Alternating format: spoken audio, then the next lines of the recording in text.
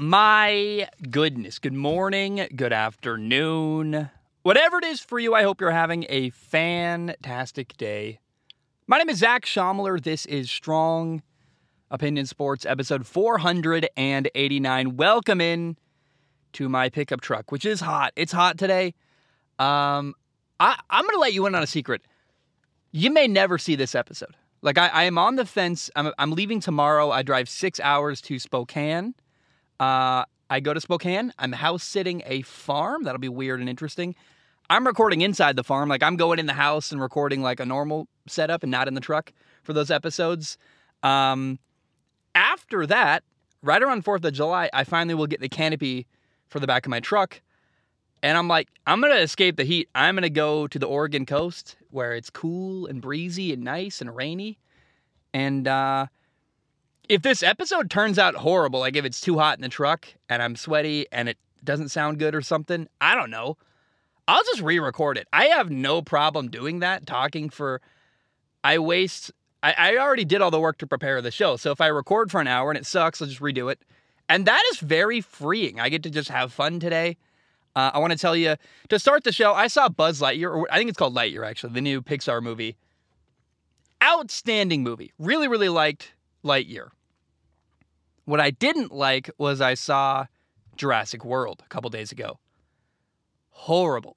Horrible movie. Jurassic World is terrible. Don't see it.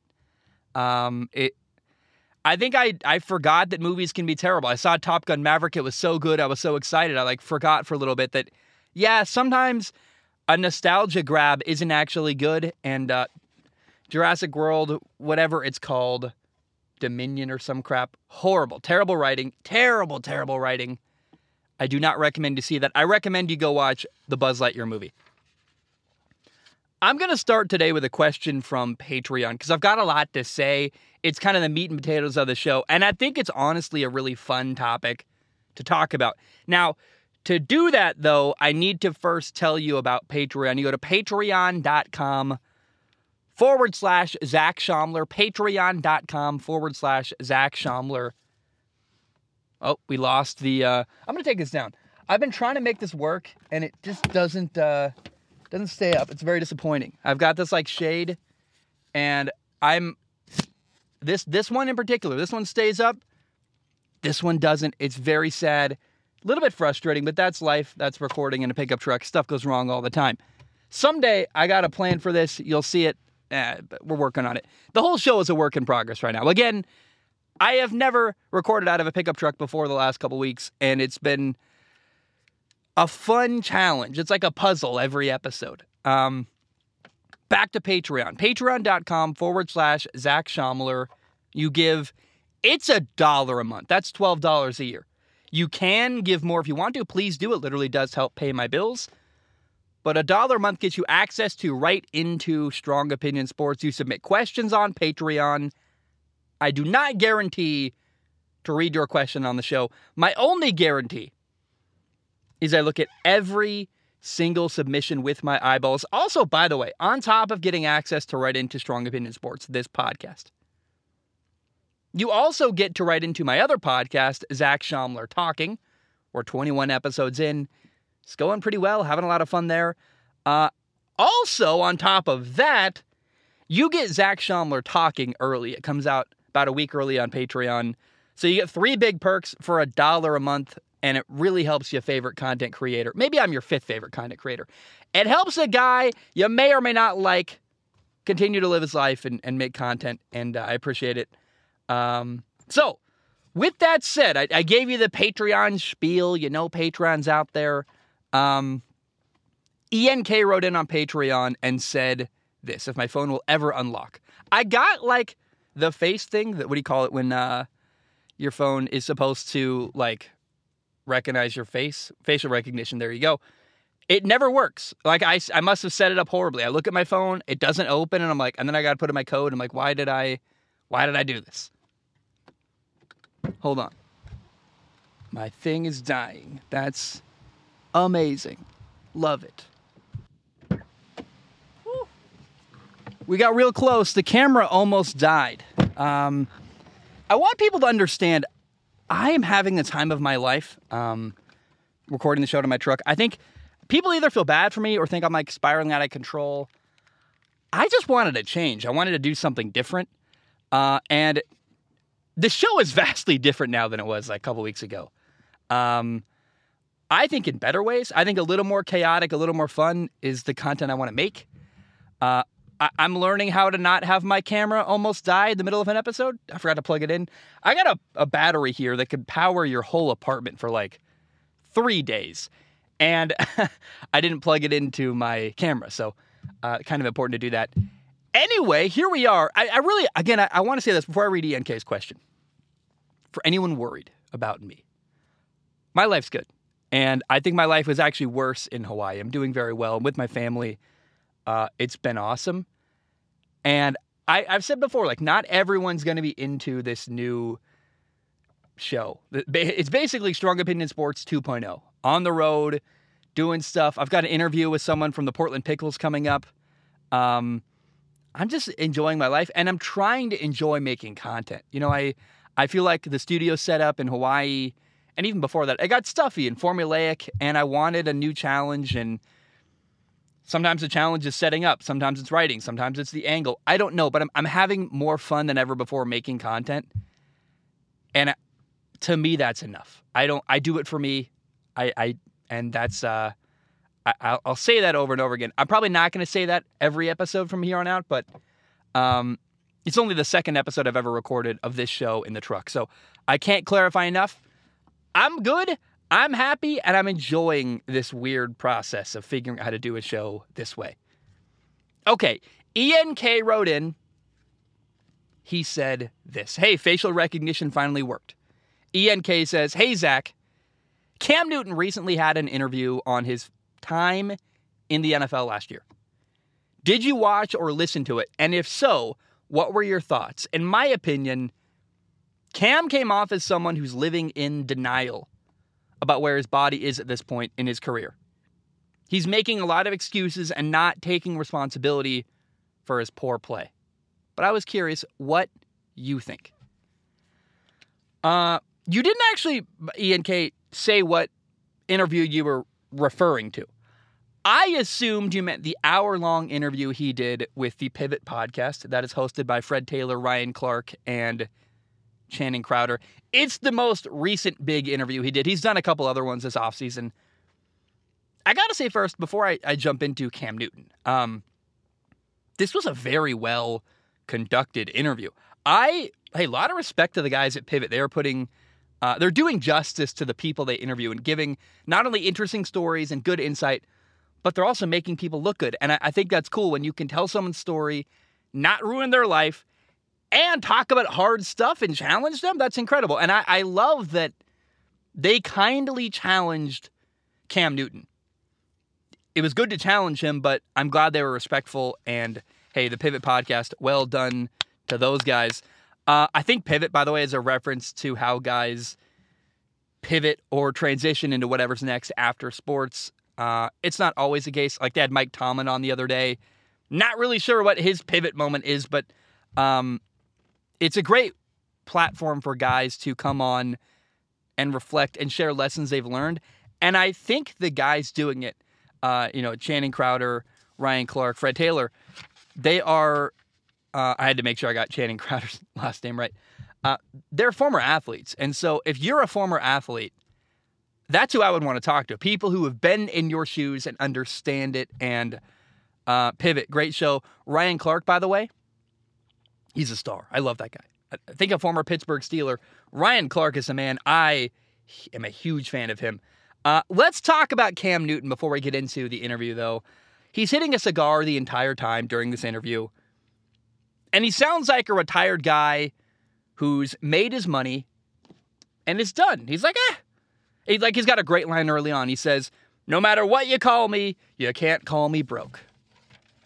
And by the way, I feel like I need to say this early on. So I don't want people to think I hate Cam Newton because I do not at all. Cam's prime years were a beautiful moment in the history of football. From his Auburn national title to, there's a video of Cam Newton. It's posted, I watched it this morning, 11 years ago. I rewatched it. Cam Newton highlights from the 2010-11 season. If you go to YouTube and you type in Cam Newton, all the above, you'll find it. It's iconic. And Auburn, his college career, winning the NFL MVP in 2015, going to a Super Bowl. The Cam show was so much fun. And him as a quarterback, who he is as a person, really meant a lot to the people I grew up with. And I just like, I love Cam, dude. I don't know. We'll talk more about it, but I want to start there, that I love Cam. I get the sense that Cam is trying really hard to be a good dude, and he wants to learn from the experiences he's had. And I also think when it comes to Cam Newton, it's a bit frustrating that the media in general will always skew negative. A negative story about a star person is always going to get more views than a story about some guy donating to charity or something. But in the history of Cam Newton, his negative moments have gone super viral. And you don't see enough about all the great stuff he does in his community, or like he talked about his 7-on-7 stuff he does and the quarterbacks he's trained. And you just don't see that stuff go viral. That's literally something Cam said. And he's totally right. I support him there. Like, it is frustrating. We pick and choose, and often the stuff we choose is the negative about Cam. You never seem to see enough about the good stuff he does. Now, here is the main focus of the first half of the interview. Cam says many, many times, there are not 32 guys better than me. And what that means is he's basically saying, I should be a starting NFL quarterback. And his focus is on who is the bottom worst, 32 out of 32 quarterback. Who's the bottom 32 worst NFL starter? Who are the bottom 5 NFL quarterbacks? And my first thought was okay, probably the Giants with Daniel Jones, Miami with Tua. I love Tua. I love him as a person. I hope he does well. But right now, he's got a lot to prove. Probably Seattle with Drew Lock. Those are the worst 3 quarterbacks I can think of off the top of my head. Those are places Cam could go play. Does Cam want to be a Tyrod Taylor or Josh Johnson or Chase Daniel level role? I don't know. I would love to see Cam in New Orleans with Michael Thomas and Chris Olave and Alvin Kamara, a good offensive line, a good defense. That would be fun. I think Jameis is the guy right now, but if Jameis gets hurt or plays badly, I want to see Cam there ready and waiting to play. Although I will also say, I think if Cam Newton had a lot of good football left, we would have seen it. I very much respect Bill Belichick, the Patriots head coach, and he is a thrifty dude, man. He loves finding players that other people don't value and getting the most out of them and turning them into star players. Wes Welker left Miami, went to New England, star. He got the best years of Randy Moss at the end of his career. When people thought Randy Moss was washed up, he went to New England, was outstanding. Bill Belichick tried with Cam and couldn't find anything really worth keeping and moved on to Mac Jones. So, I don't know, man. Is there really much left good that Cam can do as an NFL starter? I don't know. The pivot guys really challenged him. They said, the bottom 5 guys in the NFL are 10 years younger than you, Cam. They're younger and they're trying to prove themselves. And the market didn't believe that Cam was in the top 32. The NFL told us that. Is what they said. If you were a top 32 quarterback, you'd probably be in the league. I don't know if that's entirely true. I think he might be better than some of the guys in the bottom 5. But also his future is limited. Cam Newton is 33 years old at the end of his career. Would you rather have him or 24-year-old Tua, who might get better as time goes on? Tua isn't great now, but he could get better, where Cam, 10 years from now, isn't going to be playing. Tua could be still playing in 10 years. And, he said New England was a messed up situation, Cam did, because he said, I was still learning the system 6 to 8 weeks in, and it was brain overload. And I knew the playbook, but not well enough where I was still thinking about things pre-snap. I wasn't reacting, I was thinking. And I don't know that I'd actually admit that. Okay. I didn't know the playbook very well. I'm like, Is that great to say? I don't know. He said Carolina was messed up. They signed me on Thursday. I played on Sunday. 10 days later, I was a starting quarterback. And then Cam also said I need a good supporting cast, which makes sense. And he said something I love. He said the stats don't properly show how good I am. It made me want to do a Cam Newton film analysis. I'm like, well, what does the film say about Cam? I don't know. I think that'd be interesting. I would get views and it'd be fun to make. But here's the biggest problem with Cam Newton. I think Cam, his problem is he wants to be the man. He wants an NFL team to commit to him and say, you're our day one starting quarterback. We're paying you to be that. And he's too old. It's not going to happen. No NFL team is going to say, we're committed, you're our starting quarterback. Like, his best bet is to go to a good team, learn the system, and hope that the starting quarterback gets hurt. Think about Cam on a roster like New Orleans, where Jameis doesn't play well or he gets hurt. Cam can step up. He's had time to learn the playbook. He's ready, and he would dominate. I bet he'd do well. I think any quarterback who plays with New Orleans roster this year has a good shot to do well. Or Dallas. If Dak Prescott got hurt, he'd have a lot of fun playing in Dallas. Or Miami's interesting. If Tua was not playing well or got hurt, Tyreek Hill, Jalen Waddle, that running game, a good defense with Cam Newton. That's interesting. I would pay to see that. But Cam doesn't want to be patient, is the problem, honestly. And I don't think he wants to do all that work of being a backup, being Josh Johnson or Tyrod Taylor. Like, I think Daniel Jones is going to start for a while in New York.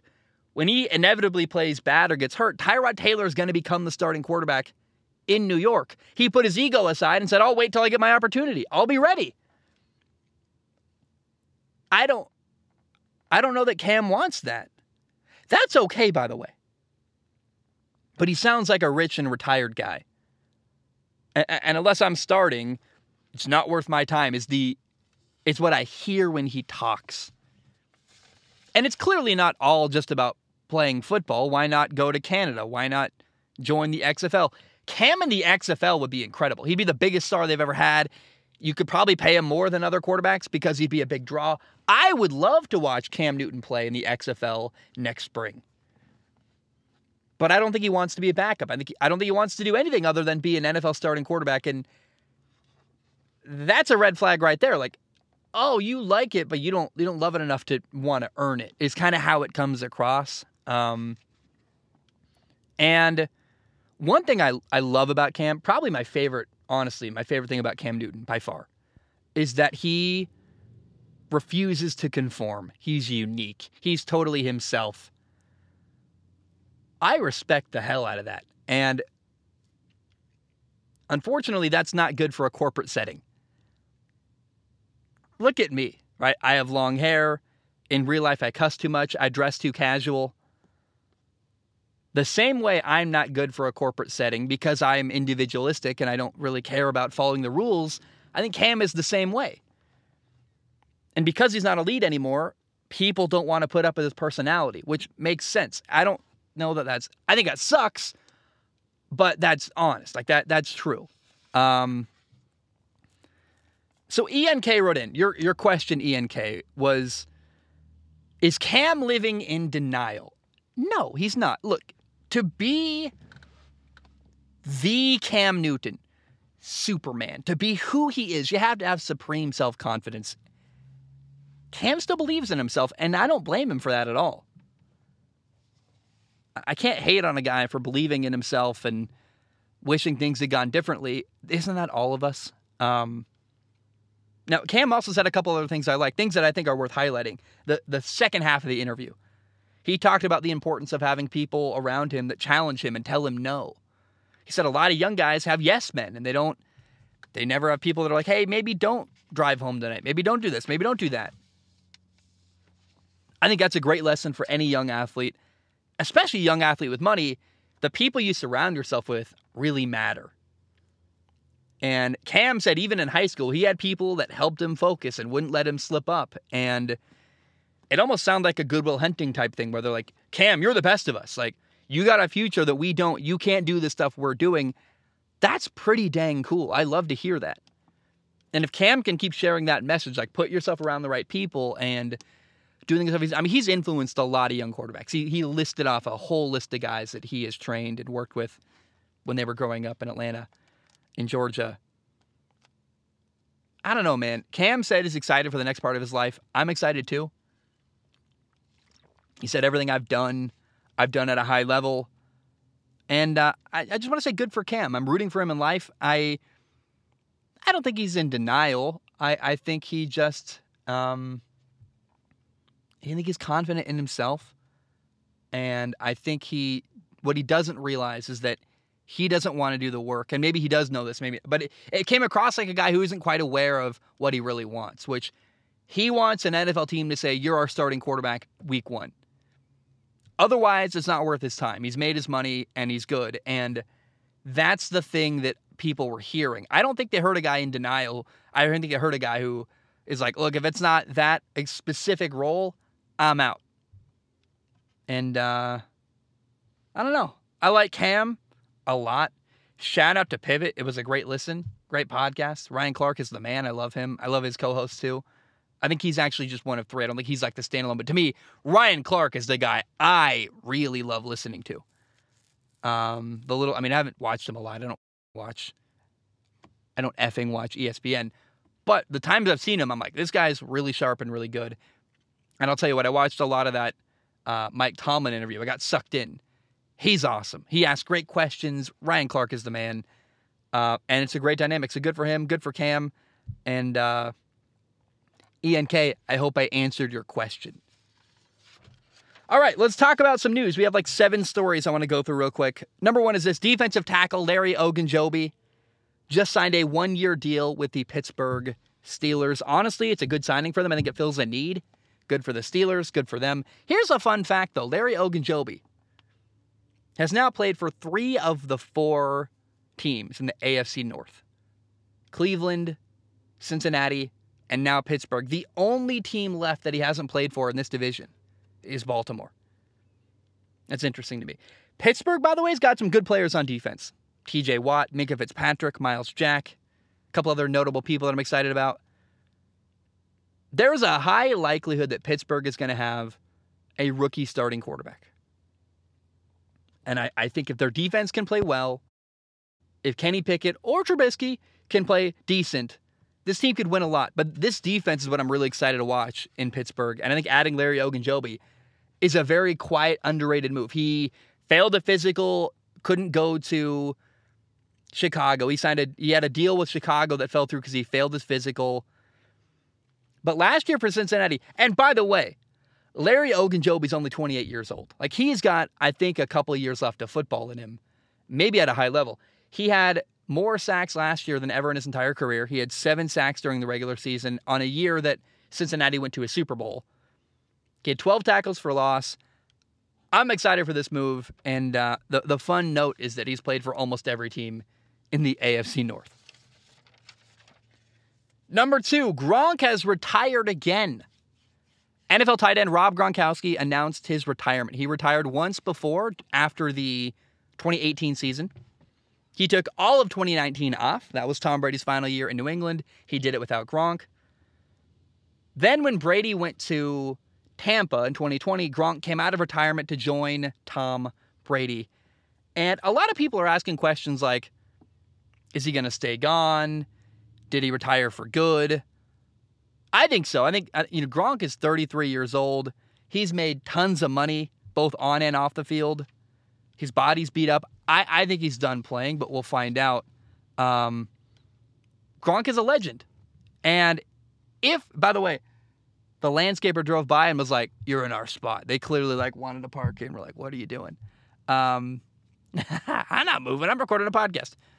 Gronk is a legend. And if this is it for his career, these are the career numbers for Rob Gronkowski. He's got 621 catches, 9,286 yards, and 92 touchdown catches. He's got the 3rd most touchdown catches of any tight end ever. Tony Gonzalez has 111. Antonio Gates has 116.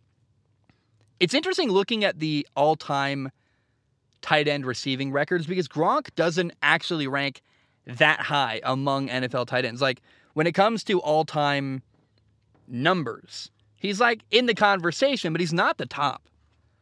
For example, he's 5th all time in yards. He's not at all near the top of the NFL. But here's what really stands out when you look at Gronkowski's numbers from his career. He played 143 games. Other guys played way more. Gronk had 143. Tony Gonzalez played 270. Jason Witten, 271 games. Antonio Gates, 236. Shannon Sharpe, 188. That's still over 40 more than Rob Gronkowski played in his career. What Gronk did in 143 games. What Gronk did is so impressive. And to me, it's a surefire Hall of Fame career, and I'm happy for the guy. Okay, let's talk about Kyle Farnsworth.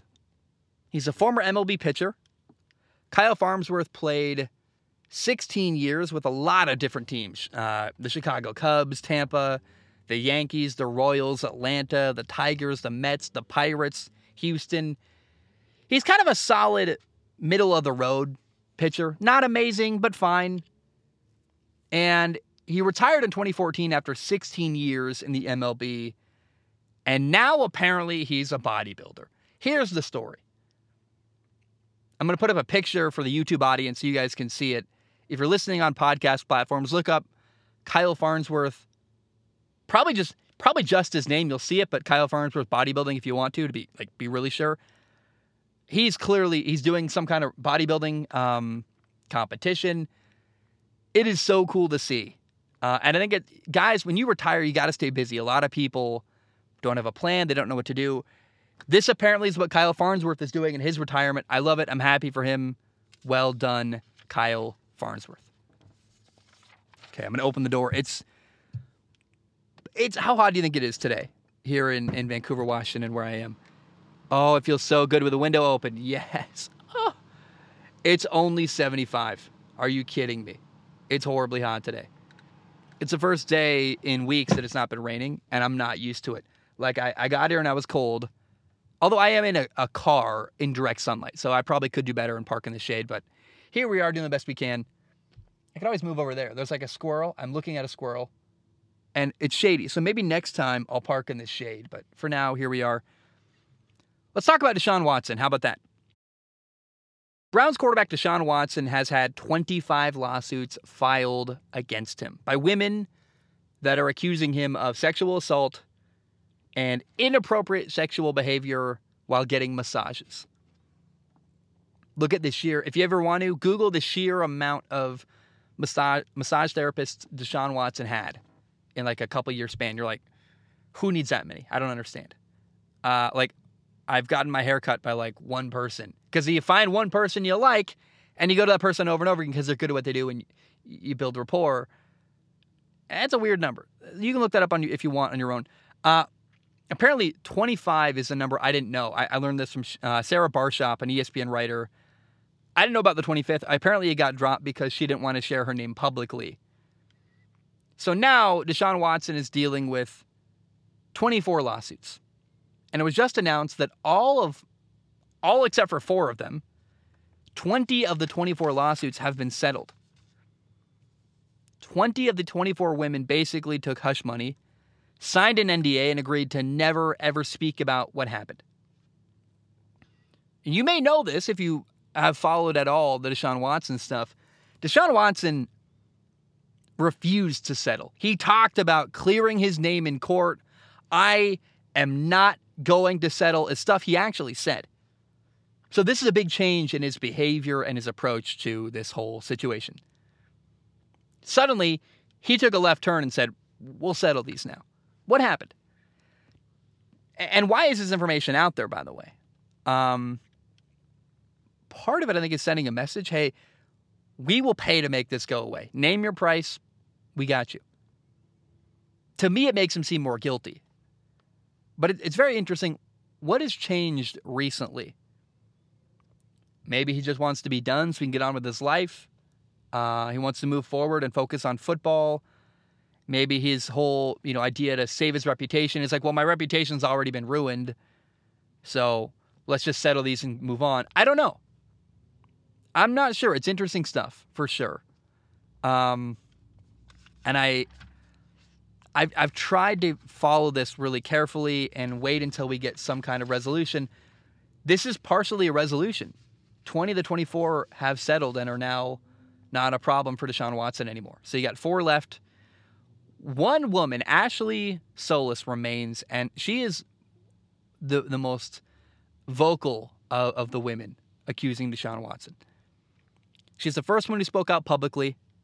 She's led the charge. Other women followed her and made, they came out and filed lawsuits after she did. She did not settle. Ashley Solis. She's not backing down. It's very interesting to me. She wants this dealt with in court. If I were in her shoes, I would probably be tempted to take the money, life-changing money. But Ashley Solis wants this. She wants a public ruling. Like, she wants this out there. And it could cost her financially. Like, a settlement is guaranteed money. It's a guaranteed payout. But she wants things to happen in court. And from Deshaun Watson's perspective, that's a person you got to be terrified of. Who doesn't want the money. This is personal. This is about making a statement. And she wants to win in court. That's the one to keep your eye on here. Ashley Solis. What happens with her?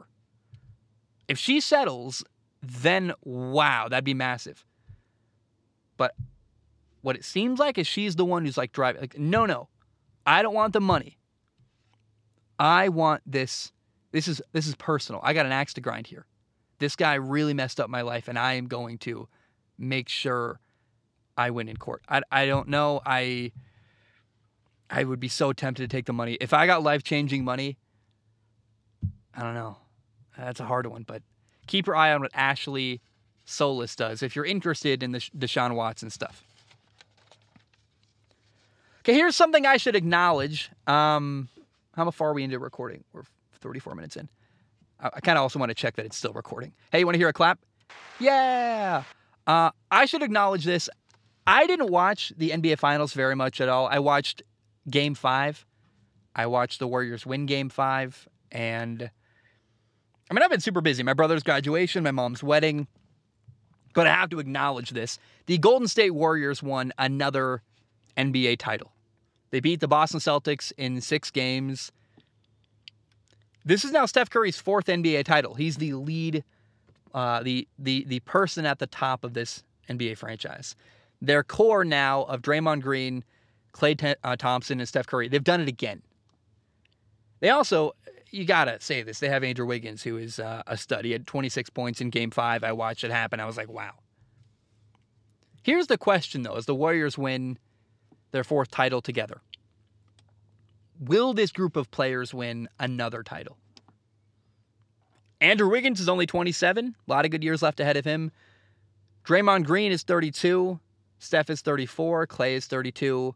Klay's been hurt a lot. They are pushing the boundaries of their career, I think, and how much longer can they play at a really, really high level together. It's also worth noting that Michael Jordan won 6 NBA titles. Kobe won 5. Steph Curry is now alongside LeBron James with having won 4. So it's worth acknowledging, will the Warriors win another title? That's a question you got to ask. I also wonder if people were annoyed or a little bit tired of the Warriors, kind of the same way that people were tired and annoyed of Tom Brady with the Patriots. Here's a really fun question to leave you with. Can Steph Curry win another title? Will he? What if he gets to 5? What if Steph Curry won 6 NBA titles and matched Michael Jordan? What if he got 7? He's a shooter. Steph could theoretically play for a long time and just play low contact, get a lot of shots off. I don't know. I'm really fascinated. I don't know how much more career Steph has left, but keep your eye on that. I'm really fascinated by, like, Ray Allen played a long time. He just kept shooting and shooting and shooting.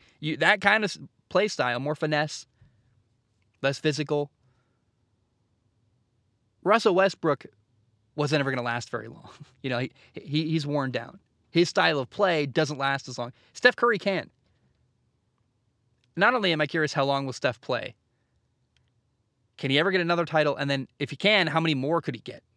And what happens to his legacy if he wins 3 more? If he wins more titles than Michael Jordan, and by the way, Steph, he changed basketball. Like the 3-point shot is just it's a different level now because of Steph.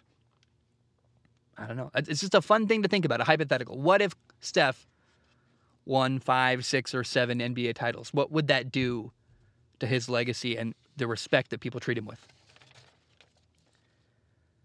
Time for an absurd story. Let's talk about John Wall. John Wall, NBA player, the Houston Rockets guard.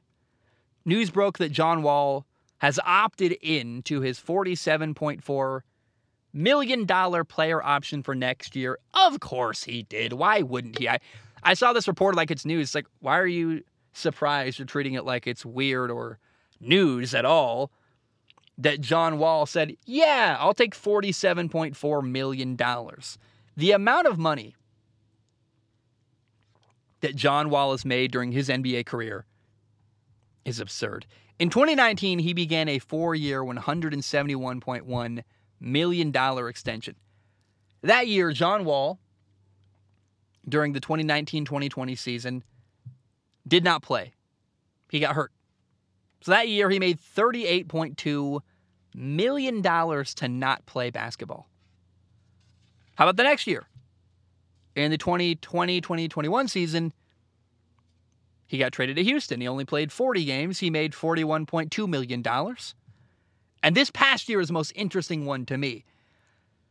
He had this agreement with Houston, his team. They had a mutual understanding. He would not play until they could trade him away to a better team. So he got paid, John Wall got paid $44.3 million to not play basketball.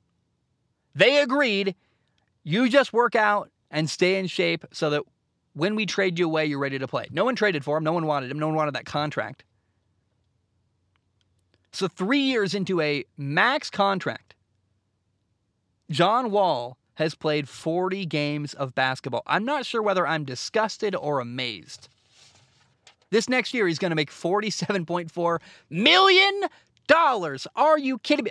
Good for him, right? That's incredible. John Wall found out how to win at life. Hey, young men, growing up, football or basketball? Play basketball. If you can. If you're 6'6", don't play receiver. Play basketball. I mean, the amount of money you can make at basketball is unbelievable. John Wall is 32 in September. He's made generational wealth and didn't really have to play while he did it.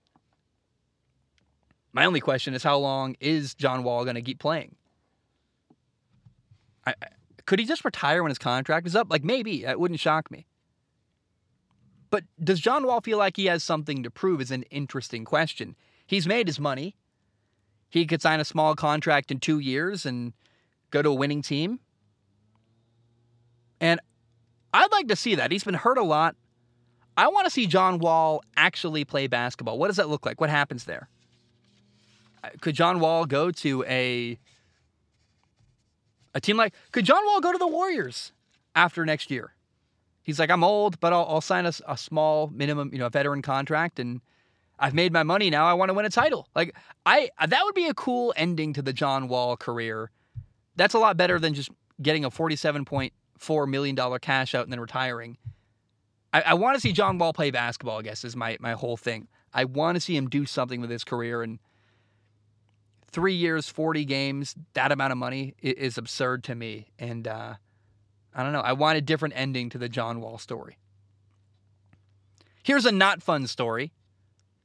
On June 4th in Branchburg, New Jersey, at a basketball tournament, a 40-year-old man, Jerry Otero, a baseball coach, coaching for a Staten Island baseball travel team. By the way, it's 13-year-old kids. It's 13U. It's 13 and under. So this is a baseball game for 13-year-olds. At this baseball game, a children's game, Jerry Otero, a coach, attacked a 72-year-old umpire and broke the umpire's jaw. You can't do that. You can't do that at all. It's not only a terrible example for kids, it's wildly inappropriate. It's literally a children's baseball game. It's not that serious. And I read this story, and I think back to my career. I mean, look, I played baseball growing up. Umpires can be power-hungry ground trolls. Like, they can suck a lot sometimes. But you can never physically assault someone at a Little League baseball game. That's ridiculous and embarrassing. And the culture around youth sports and the way parents act at youth sports is so frustrating and disappointing and awful. And I read that story and went, dang, that sucks. I don't like that at all. Okay, we're going to answer 3 more questions from Patreon. Remember, you can send in your questions on Patreon at patreon.com/Zach Schaumler. Patreon.com/Zach Schaumler. Give $1 a month. Gosh, my arms are so sweaty. I don't know what to do. Like, it's the hottest it's ever been recording the truck, and we're 5 episodes in. I'm ready to go to the Oregon coast, doing my best. Question number 1 today is from Manny. We're going to talk about college football here. Manny says, I'm sure you've discussed this before, but what are your thoughts on the college football playoff and how, by the end of the year, during bowl games, unless you're in the college football playoff, it doesn't really matter what you do, which leads to players opting out. Do you think they should have expanded it? And or what would you do to, quote, fix it if you think it needs fixing? Love the podcast. Be blessed, Manny. How would I fix college football? That's a big question. I hate bowl games. I don't watch them. I watch the Rose Bowl and then the playoff games. And that's literally it every year. And then maybe like whatever, if there's a really good matchup in the Sugar Bowl or something like that. I love SEC football. I would expand the college football playoff to 8 teams without a shadow of a doubt. I think 12 would be interesting too. But let's get all the Power 5 conferences in plus 3 deserving teams. The more meaningful games, the better, though. Like, I remember, was it Georgia, Texas a couple years ago, where Georgia had, like, none of their players were playing. They didn't care. They're not excited about the game. They're going to the NFL. That sucks. I don't like that. So, I would expand the playoff in a heartbeat. This is a guy with a great name, an incredible name on Patreon. And by the way, you have my permission, or maybe my blessing or my encouragement. You can have creative, silly, fun names on Patreon. I am all for that. So, here's the name. Biggest Dickus writes in and says, Ahoy, Zach. We're seeing a massive shift in collegiate athletics. The NCAA can't afford the rules. The NCAA can't enforce the rules they have made. There are some, Nick Saban, Jimbo Fisher, Mike Leach, Lane Kiffin, pretty much all the athletic directors and coaches who have suggested that it's time to rewrite the rule books and create better governance so that the playing field is level. So my question is a 2-parter. Who do you think should be in charge of legislating college football? And if you became the overlord of college football, how would you change it? As an aside, for a bold prediction, both Malcolm Rodriguez and Josh Paschal will have better careers in the NFL than Aiden Hutchinson. First of all, let's start there. Malcolm Rodriguez is a rookie linebacker, I think the 188th pick for the Lions. Josh Paschal is a rookie for the Lions, also undrafted rookie free agent. That feels crazy. Like, what are you talking about? Aiden Hutchinson, the number 2 overall pick, is not going to be worse than these guys. We'll see, I guess, but I don't know where you're coming from, BD. It's weird to me. Who should run college football? There should be a president like Roger Goodell. I mean, I think, or you have. I don't know why we have the NCAA. Honestly, for at least for football. I think you just get all the athletic directors to assign a commissioner. I think every conference has a commissioner. And the Power 5 commissioners get together, the 5 of them, and make all the rules. I don't know why you need the NCAA to help with the governance at all. Here's what I would do if I was the overlord of college football. First of all, I'll say this. I don't know what I would change. I think this is great. Like, I like athletes. I want athletes getting paid. I don't really care how it affects the colleges or recruiting. Recruiting was imbalanced and unfair before. It's still unbalanced and unfair. It's just different. It's differently unbalanced. It's differently unfair.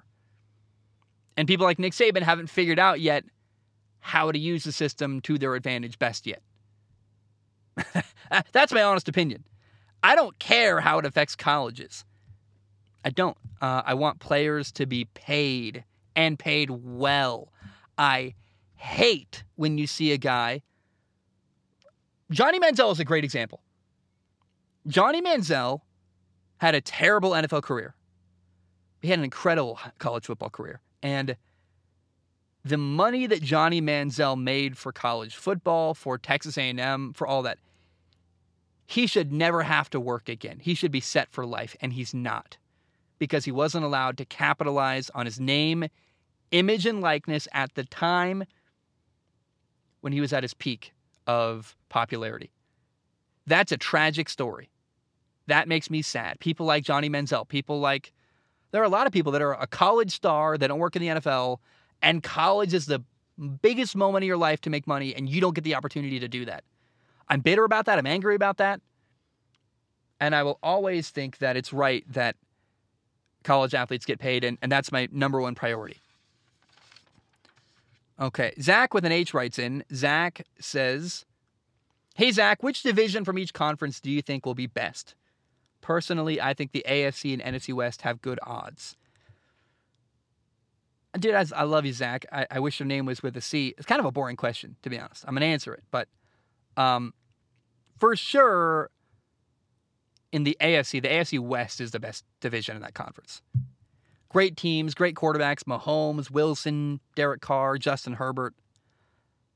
I don't even know who the best quarterback in that division is. Maybe Herbert. It's pretty wild how good that division is. They're the best team, the best division in the West, or in the AFC, excuse me. In the NFC, probably it's also the West, because in the North, you got the Lions and Bears. How good are...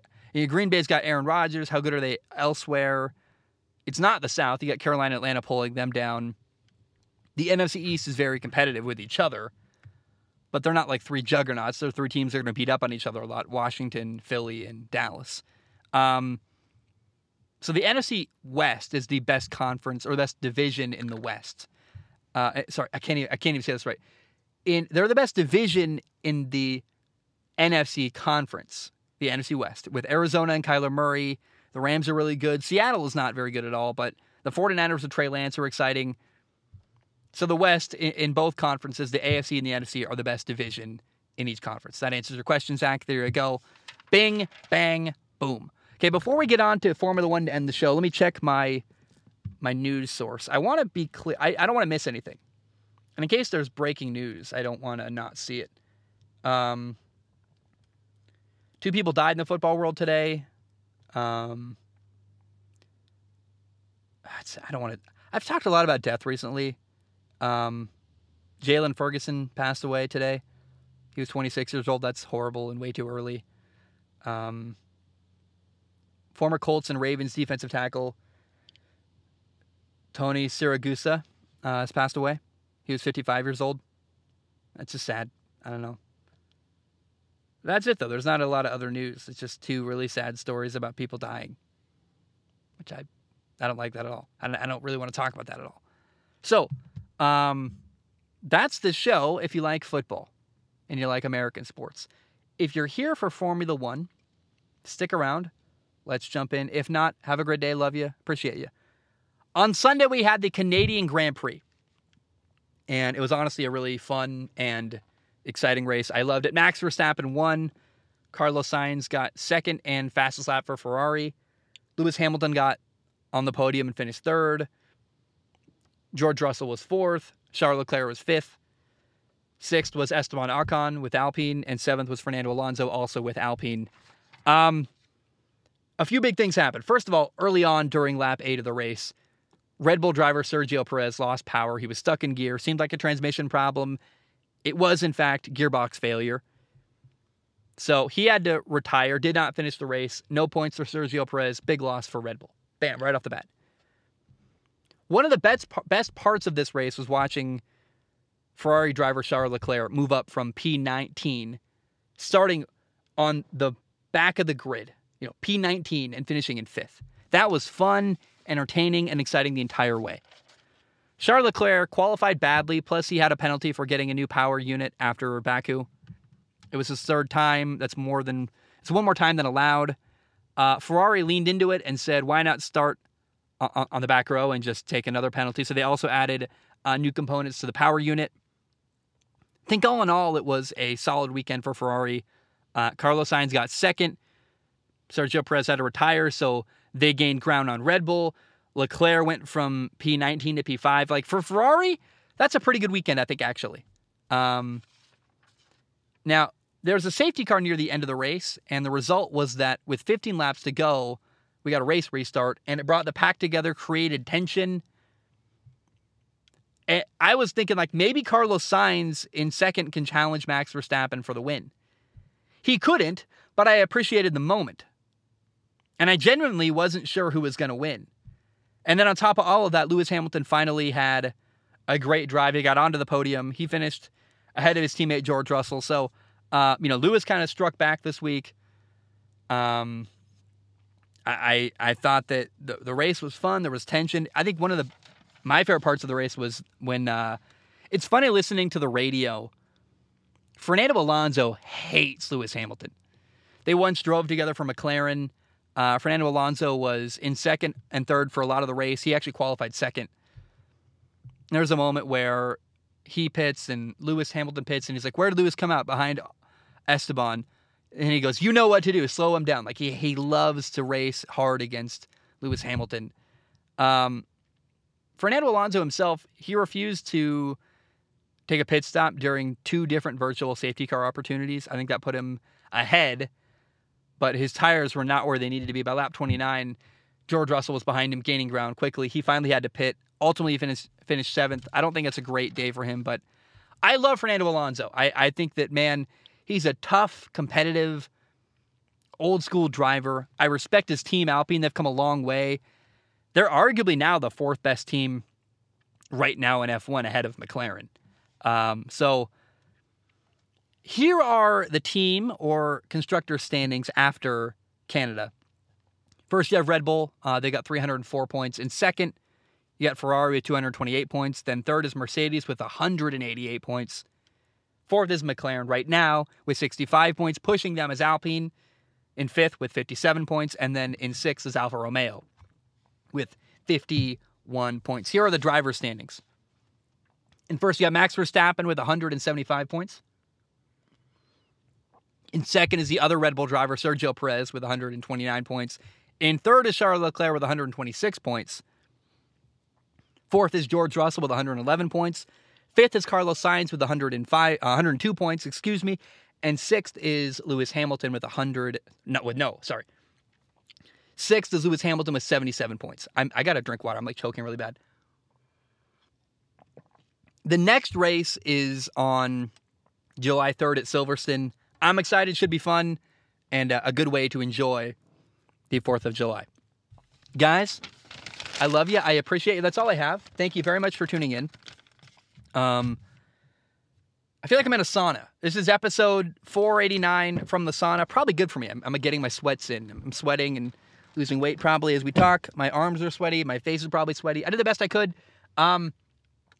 If it looks horrible, I won't post it, I guess. But I think it sounds good. And I'm in a truck. It's a mess. I'm doing my best. I think it's fine. I think I'm going to post this. But we'll find out when I look at it in the editing room. I love you. I appreciate you. Have a great day. And bam, we are done.